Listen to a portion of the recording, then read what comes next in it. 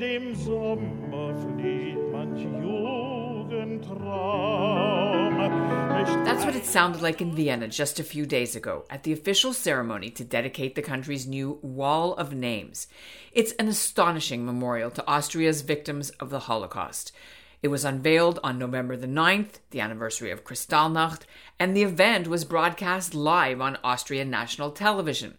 The wall has 64,440 names engraved on the slabs of granite. And alongside Austria's chancellor and other top Austrian and Israeli political leaders and leaders of the Austrian Jewish community who were there for the event was a 91-year-old Holocaust survivor from Canada, Kurt Yaakov Tuter. Tuter lives in Toronto, and he spent the last 20 years pushing his native country for the memorial to happen. The new memorial isn't the only one in Vienna, but this one is accessible to everyone and has all the names, including Tuter's parents, who were murdered in Auschwitz in 1942. So Tuter and others now have a place to mourn and light candles for people for whom the Nazis did not provide proper graves. Twice at the age of 12, I barely escaped from having my name on the walls, as opposed to being the person who makes the walls happen. I'm Ellen Besner, and this is what Jewish Canada sounds like for Tuesday, November the 23rd, 2021. Welcome to the CJN Daily, sponsored by Metropia.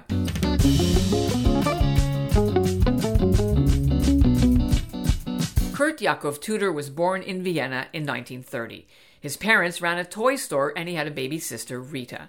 Hitler annexed Austria 8 years later in 1938, and the country's Jews saw firsthand what was in store for them. On Kristallnacht, November the 9th, 1938, countless synagogues were burned, and tens of thousands of Jewish men were deported to Dachau and other camps. Tuter's family escaped to Belgium, but when the Nazis occupied that country too, Tuter's parents were arrested and deported to Auschwitz. The children hid in an attic. Yaakov was 12, Rita was 5, and they made their way to an orphanage where they were hidden by a network of Belgian Christians. For 50 years, Austria considered itself Hitler's first victim, and it took a very long time for the country to formally admit its complicity in rounding up and deporting and killing Austria's Jews during the Holocaust.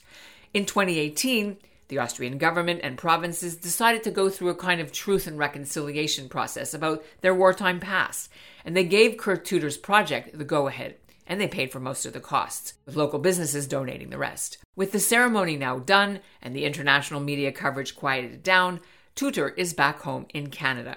Coming up, he'll be here to explain why he's now worried about the lack of security measures in place to protect his wall of names from rising Jew hatred in Austria and in Europe. But first, here's what's making news elsewhere in Canada right now. I'm Aaron in Abbotsford, and this is what Jewish Canada sounds like. Funeral services were held Monday in Halifax for Dr. Richard Goldblum. The prominent Canadian pediatrician died on Friday, just a few weeks after the Jewish community unveiled a bronze sculpture of his late wife, Ruth Goldblum, outside the Canadian Museum of Immigration in Halifax, which she helped build. We've reported on that initiative here on The Daily. Dr. Goldblum was 96. He was originally from Montreal.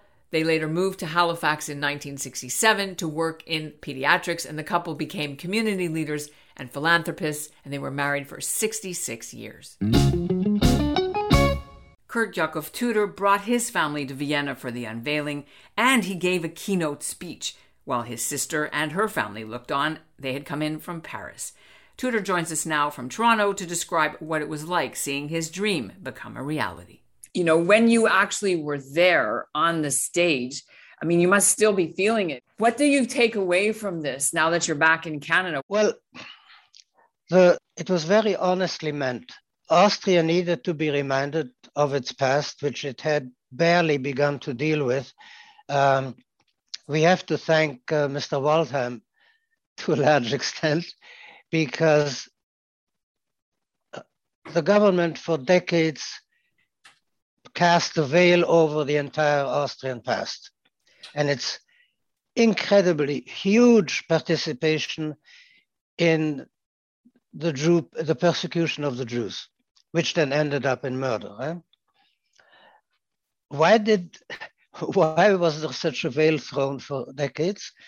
Because, as Simon Wiesenthal once mentioned, at the end of the war, fully 660,000 Austrian members of the Nazi Party had survived.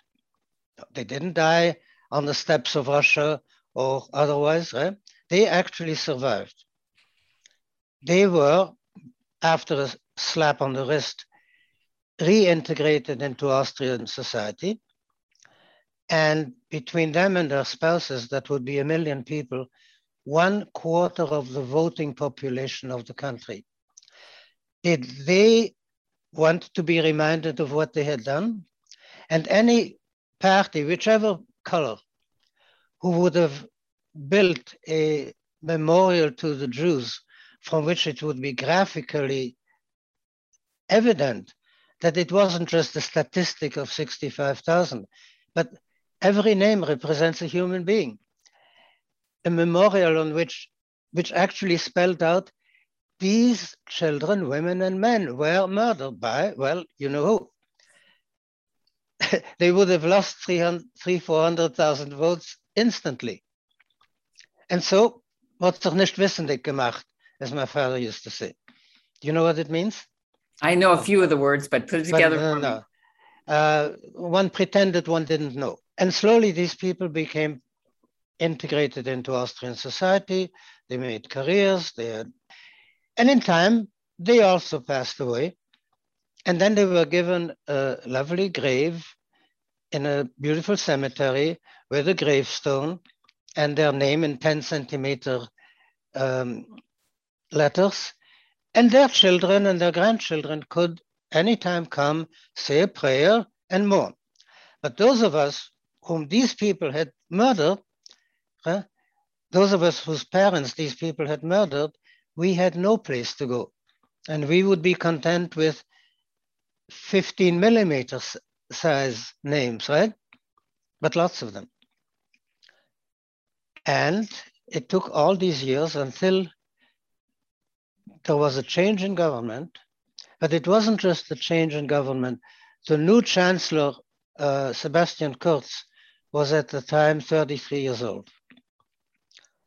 Any connection to an ancestor who was a war criminal was by now 4 generations away. And so I'm sure that helped a lot, his youth. But also, I got to know him as a real mensch, not as a politician. And he genuinely understood that once and for all, Austria has to come to terms with what its citizens had done. Whether they were wearing German Wehrmacht uniforms or what, they were still Austrians. And that's why he voted for it. What kind of security measures have been put in place to prevent vandalism and anti-Semitic vandalism and graffiti? Because that's the kind of world we're living in now. Yeah, it's not as bad as the world we lived in 1938, but anyway. Of course, and I didn't mean it that way, and I didn't mean an insult.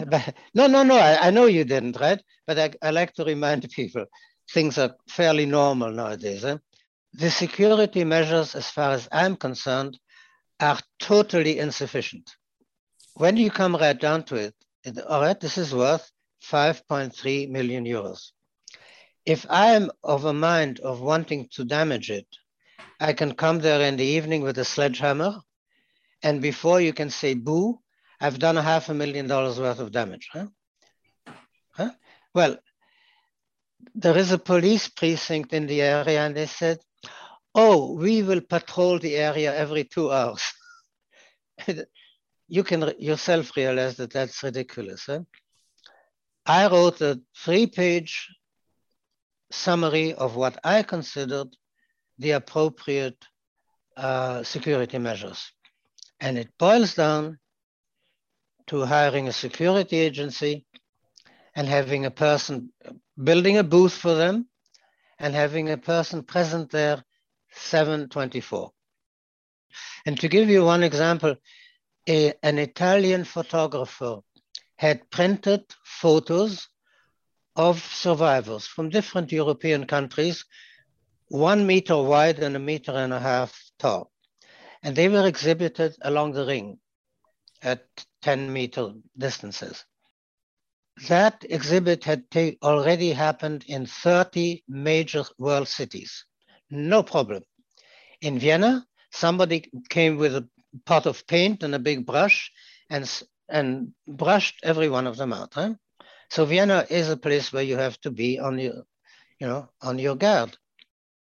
I want to talk a bit more about that before we finish up. And that is that, although many people say that, Austria is Israel's best friend now and things have changed radically, which, you are proof that has happened and they've come to terms with it. Anti-Semitism, anti-Israel and anti-Semitism is on the rise in Austria as well, especially over the summer and the spring when the Hamas hostilities with rocket attacks on Israel happened. They had 500 or so incidents of hate, violence, graffiti, whatever, in Austria itself. I'm sure you're aware of that, right? Mm-hmm. And how does that kind of jibe or clash with what this big monument symbolizes? This monument has nothing to do with anti-Semitism today. This monument has to do with the virulent, all-overpowering anti-Semitism of the past.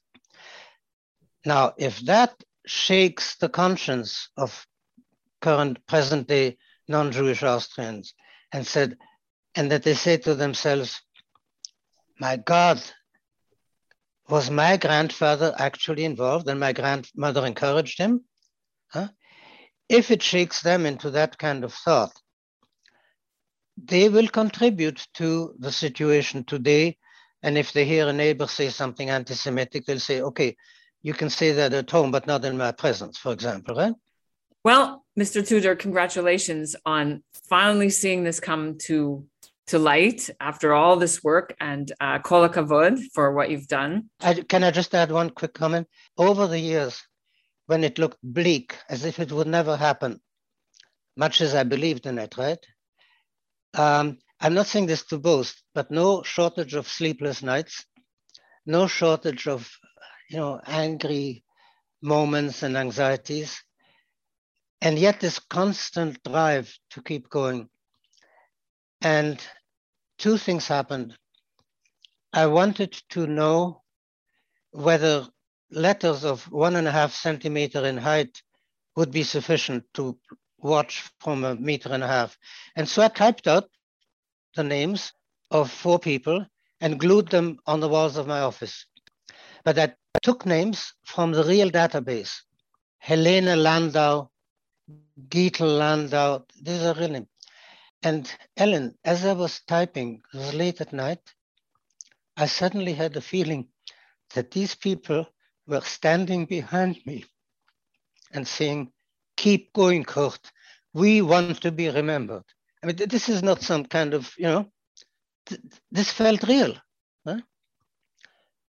And the other thing, I made it in the end, but 4,000 children didn't make it. And whenever I needed to give myself some courage, I said, remember, Kurt, it's wonderful that you made it. These 4,000 kids didn't. Do it for them. Right? I know it's hard. Do it for them. And it's amazing how much strength that can give you. And that's what Jewish Canada sounds like for this episode of the CJN Daily, sponsored by Metropia. Integrity, community, quality, and customer care. Today's listener shout-out goes to Alan Levy of Toronto, who listens to the podcast when he sees an interesting episode on Facebook. And we'll end the episode with a little more on the Wall of Names memorial. It's not the only way Austria has been trying to make amends for its wartime past. It's offered to restore Austrian citizenship to Jews who had to give theirs up during the war and to some of their descendants. So far, 6,000 people have taken it, including Yaakov Tudor and also Marc Bissell of Montreal. His father, Eric Bissell, survived the war by fleeing Austria for shelter in the Dominican Republic. The Bissells didn't attend the Wall of Names ceremony, but the younger Bissell likes what Austria has done to come to terms with its past And he likes it so much, he now serves as the honorary consul of Austria in Montreal. The amazing thing about this, it was sponsored by the Austrian Republic. This was a state project, and this came from state funds. And I think that's important that they did not solicit private funds for this from community members. This was about the government taking responsibility and acknowledging their past and the real estate, prime location, the costs. It's really about Austria's beginning to make reparations for the past.